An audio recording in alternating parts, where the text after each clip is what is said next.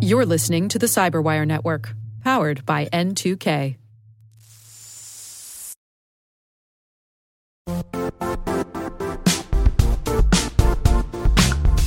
The IT world used to be simpler.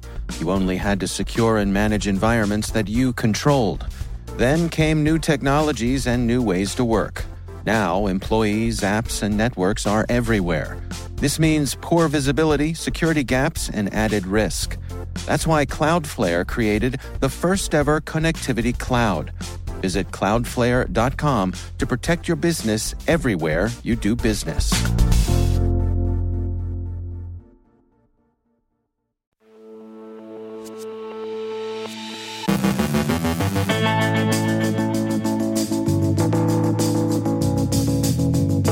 Ghosts in virtual machines, cloud bursts in the forecast. The U.S. intelligence community is preparing a report on foreign election interference. CISA has a new interim director, a view of the threat landscape from Canada. Caleb Barlow from Synergistech on reclassifying the internet as critical infrastructure. Our guests are Shai Cohen and Brooke Snelling from TransUnion on building trust in a digital consumer landscape and a look into the near future.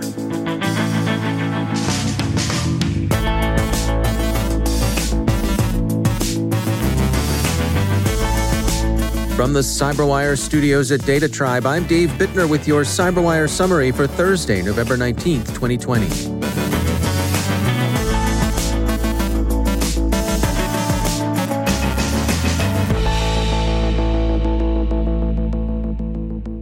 IBM researchers have found and disclosed a vulnerability in Cisco's widely used WebEx video conferencing service. IBM says it's a major user of WebEx itself, which is why it looked into the code. The vulnerability amounts to the potential for haunting. Someone could join a meeting as a ghost, unseen among the participants, but with full access to audio, video, chat, and screen sharing capabilities. The ghost could remain in the form of an audio connection even after being detected and expelled. And the ghost could collect information on meeting attendees, full names, email addresses, and IP addresses, without even being admitted to the conference. Cisco has patched the vulnerability, and users should apply the fix. Researchers at security firm Palo Alto Networks have identified a class of Amazon Web Services APIs that are susceptible to leaking AWS identity and access management users and roles in arbitrary accounts. The researchers say the risk of the vulnerability can be mitigated by following sound IAM practices. They may be familiar, but they're nonetheless worth a quick review. Remove inactive users and roles to reduce the attack surface. Add random strings to usernames and role names to make them more difficult to guess. Log in with identity provider and federations so that no additional users are created in the AWS account. Log and monitor all the identity authentication activities. And enable two-factor authentication for every user and IAM role. Politico reports that the U.S. intelligence community is preparing a report on foreign attempts to interfere in the 2020 U.S. elections. An unclassified version is expected to be publicly available in early January. Preliminary evaluations, according to NPR, suggest that foreign election interference was, as a Recorded Future executive put it, a Y2K event, that is, a widely feared event that never really materialized. Y2K, for those of you too young or too distracted at the time to recall the late 1990s worries about the millennium bug, was a widely feared problem generally believed capable of disabling computers running legacy software written since the 1960s that identified the year in a date with the last two digits only. So, for example, not 1995, but 95. Once the calendar flipped over to 2000, the concern was the computer wouldn't know that it was the year 2000 and not the year 1900, and that any functions that were keyed to dates would be hopelessly out of kilter, and that the effects of the date confusion would cascade throughout systems and networks with unforeseeable consequences, all of them bad. What actually happened was really nothing much. The work to remediate the Millennium bug caught some otherwise buggy software, and the money thrown at the problem enriched a lot of retired COBOL jockeys, good for them, we say, but the widespread problems really never materialized. That seems to have been the case with foreign attacks on the 2020 U.S. election. Widely feared, much prepared against, and in the end, not enjoying much success. In 2020, the U.S. had two things going for it: an engaged CISA actively working with states and the private sector, and a cyber command willing and able to engage forward. The U.S. Cybersecurity and Infrastructure Security Agency has yet to update its leadership page, but multiple reports from, for example, Politico and Cyberscoop say that CISA's executive director, Brandon Wales, will lead the agency on an interim basis. Director Wales joined the Department of Homeland Security in 2005 and has served there ever since, most recently as a senior career executive and CISA's third-ranking official. His interim appointment is generally regarded as auguring more continuity than change. We're in the season during which cybersecurity firms offer their forecasts for the coming year. We'll be collecting some of those predictions here. Today's include a comprehensive look at the current and future state of cybersecurity from the Canadian Centre for Cybersecurity, a look at the evolutionary innovations cybercriminals' techniques are likely to undergo, especially with respect to ransomware, and a warning about the growing prominence of artificial intelligence in threat actors' tactics, techniques, and procedures. The word from Canada is that, quote, the number of cyber threat actors is rising and they are becoming more sophisticated, end quote. The center sees the thriving market for cyber tools and a growing pool of criminal cyber talent as combining to produce not only more criminal actors but more advanced and aggressive cybercrime. They expect this trend to continue. And while cybercrime is the more prevalent threat to Canadian citizens and, really, people everywhere, the center points out the threat posed by the familiar four nation-states who've long troubled the Five Eyes: Russia, China, Iran, and North Korea. These, the analysis says, will continue to represent the greatest strategic threat to Canada. With respect to artificial intelligence and machine learning, the warning comes from a report prepared by security firm Trend Micro in collaboration with Europol and the United Nations Inter-Regional Crime and Justice Research Institute. They see several accelerating trends that have already begun. The potential deep fakes bear for fraud and disinformation, vastly improved password guessing, bots successfully impersonating humans in social media, and AI-supported hacking. Some of the new threats just over the horizon include successful automation of social engineering campaigns and the use of AI to manipulate cryptocurrency markets. So the view of the future? A lot like today, only more so.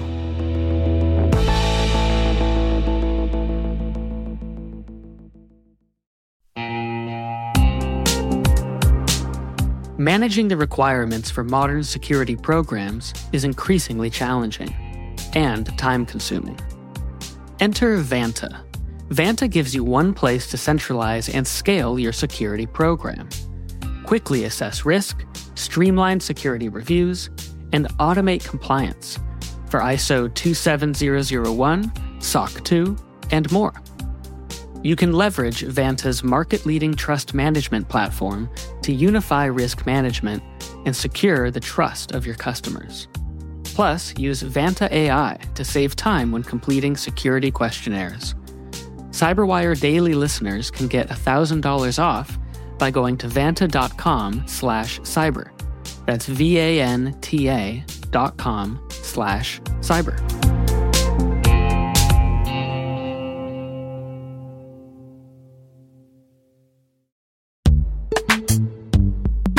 In the dynamic world of enterprise security, identity architects and IT leaders face a major challenge. Growth by repeated acquisitions multiplies the complexity of everything. Multiple IDPs, MFA providers, policy engines that all need to coexist. This can lead to fragmented user identities and policies that create security vulnerabilities and add access friction. Strata Identity solves this. Now you can decommission unneeded IDPs and consolidate the ones you'd like to keep without rewriting apps or disrupting users, engineers, and app owners. Plus, Strata's modular architecture makes it easy to integrate with any identity provider without manual maintenance and coding.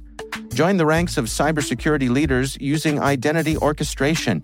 Visit strata.io/cyberwire, share your top identity security priorities, and receive a pair of complimentary AirPods Pro. Offer valid for organizations with over 5,000 employees. Step into a new era of identity management at strata.io/cyberwire.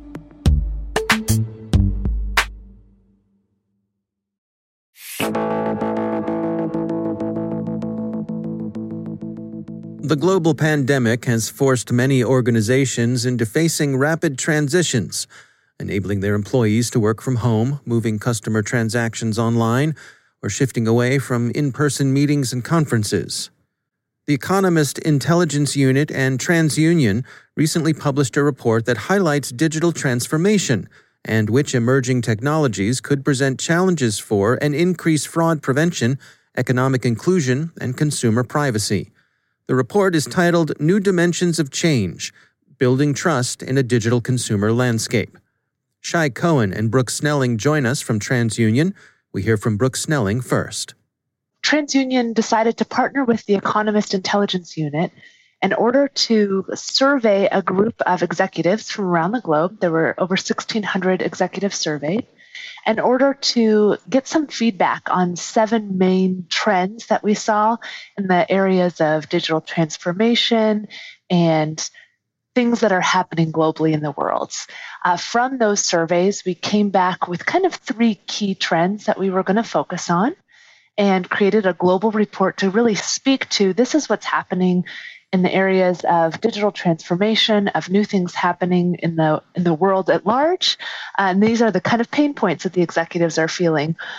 The end results of that survey was 1 major global report and then 10 individual country reports. Well, Shai, let me switch over to you. Can you take us through some of the key findings here? Yeah, so I would say there is 3 major findings. Digital experience and transactions, biometric become a big part of the main part of authentications, and using machine learnings to actually prevent and detect fraud across all the different data elements that are coming into place. Obviously, we kind of saw a gradual increase in online transactions regardless of the pandemic, but the pandemic kind of dramatically accelerated that. And also as a result of just more customers transact online, there is also as a need, the result to protect, many more transactions. So more a way of defending, provide consumer insight and detect and prevent fraud is also coming into the place. And the good thing that, as transactions growing overall, we have more tools to kind of, address the needs to prevent and detect fraud. Was there anything coming out of the study that was surprising or unexpected? Let me start with you, Brooke. Absolutely. I think there was a lot of things that came out of the study that surprised me. One of them was metrics around artificial intelligence, AI, and machine learning. It was very interesting to me that 43% of the respondents believed the greatest benefit that AI would have to their organization was in the areas of fraud prevention and security. And as we kind of were delving into that, considering that really good AI really requires very good data, my favorite metaphor is as though you're cooking. You can have the best chef, you can have the best pots, you can have the best kitchen in the world. But if you're starting out with rotten tomatoes, your soup is going to be terrible. It doesn't matter. So you have to have the really good data and a really good team that knows what to do with the data. You have to have a lot of transactions to train on that data. And that requires resources. And so I feel like one of the things that we really found in this report was that businesses want this AI. They want to be able to use it for fraud and security, but they're feeling this pain of lack of resources and what is required to be able to use this AI. And so to really be able to find those partners that have all that good data, that know what to do with that data to really enable businesses to use it for the purposes of fraud prevention and security in particular. Our thanks to Shai Cohen and Brooke Snelling from TransUnion for joining us. The report is titled New Dimensions of Change, Building Trust in a Digital Consumer Landscape.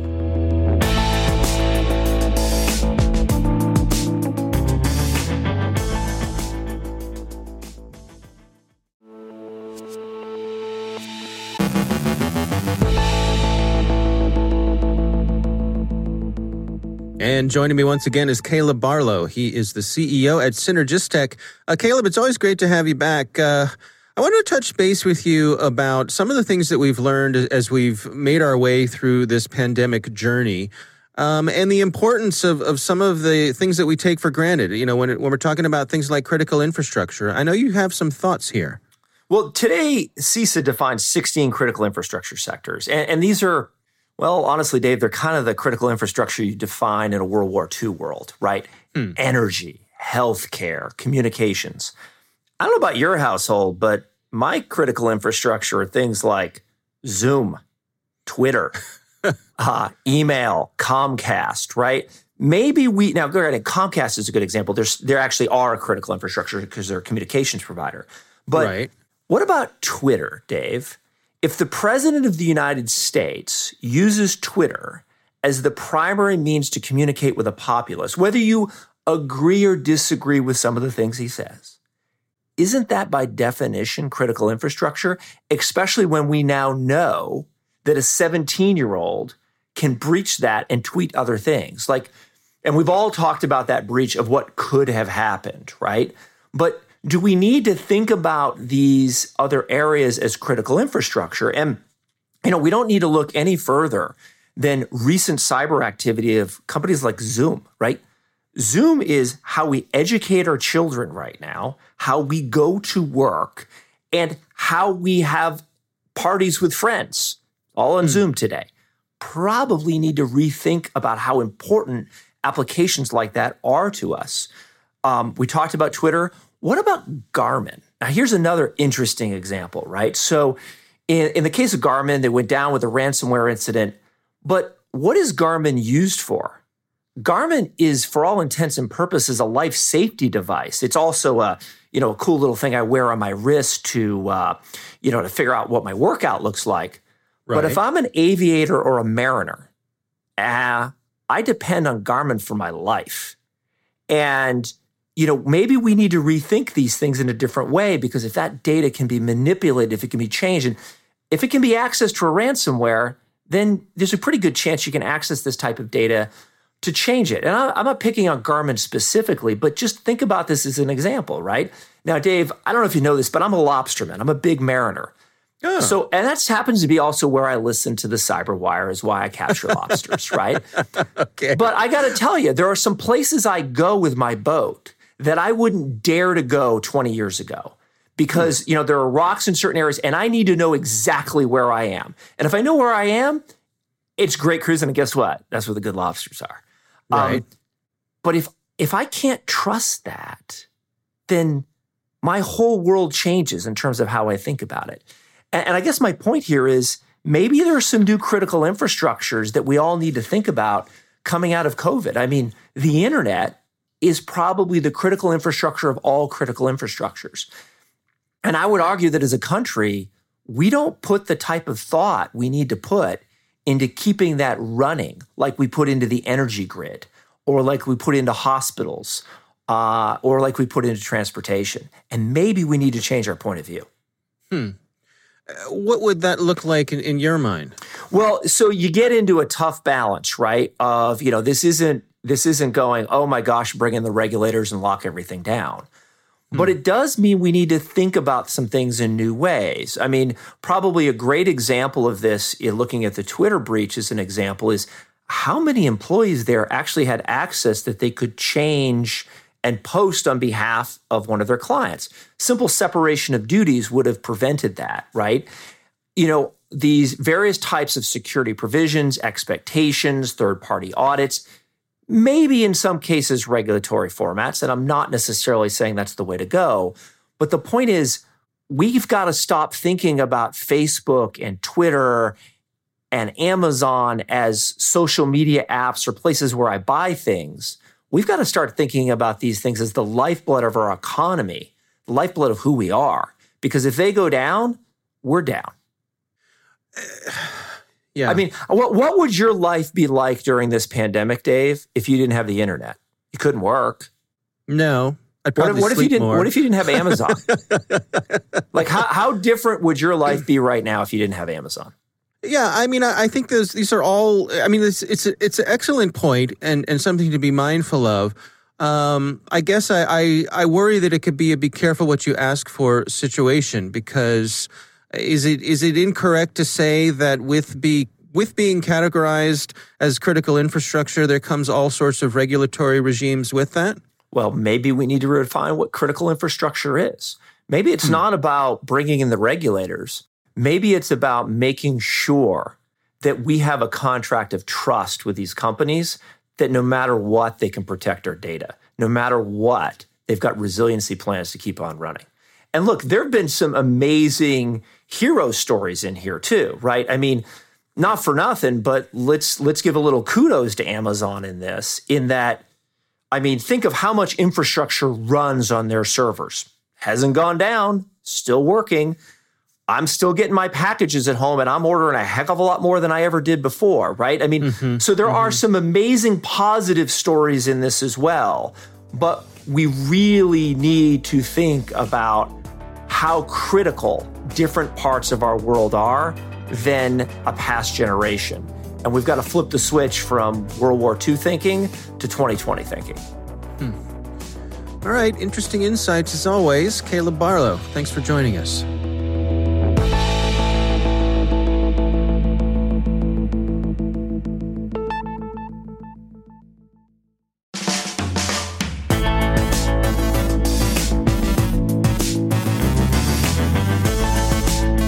And that's the Cyberwire. For links to all of today's stories, check out our daily briefing at thecyberwire.com. And for professionals and cybersecurity leaders who want to stay abreast of this rapidly evolving field, sign up for Cyberwire Pro. It'll save you time and keep you informed, because you're worth it. Listen for us on your Alexa smart speaker, too. The Cyberwire podcast is proudly produced in Maryland out of the startup studios of Data Tribe, where they're co-building the next generation of cybersecurity teams and technologies. Our amazing Cyberwire team is Elliot Peltzman, Guru Prakash, Stefan Vaziri, Kelsey Bond, Tim Nodar, Joe Kerrigan, Carol Terrio, Ben Yellen, Nick Valecki, Gina Johnson, Bennett Moe, Chris Russell, John Petrick, Jennifer Iben, Rick Howard, Peter Kilpie, and I'm Dave Bittner. Thanks for listening. We'll see you back here tomorrow.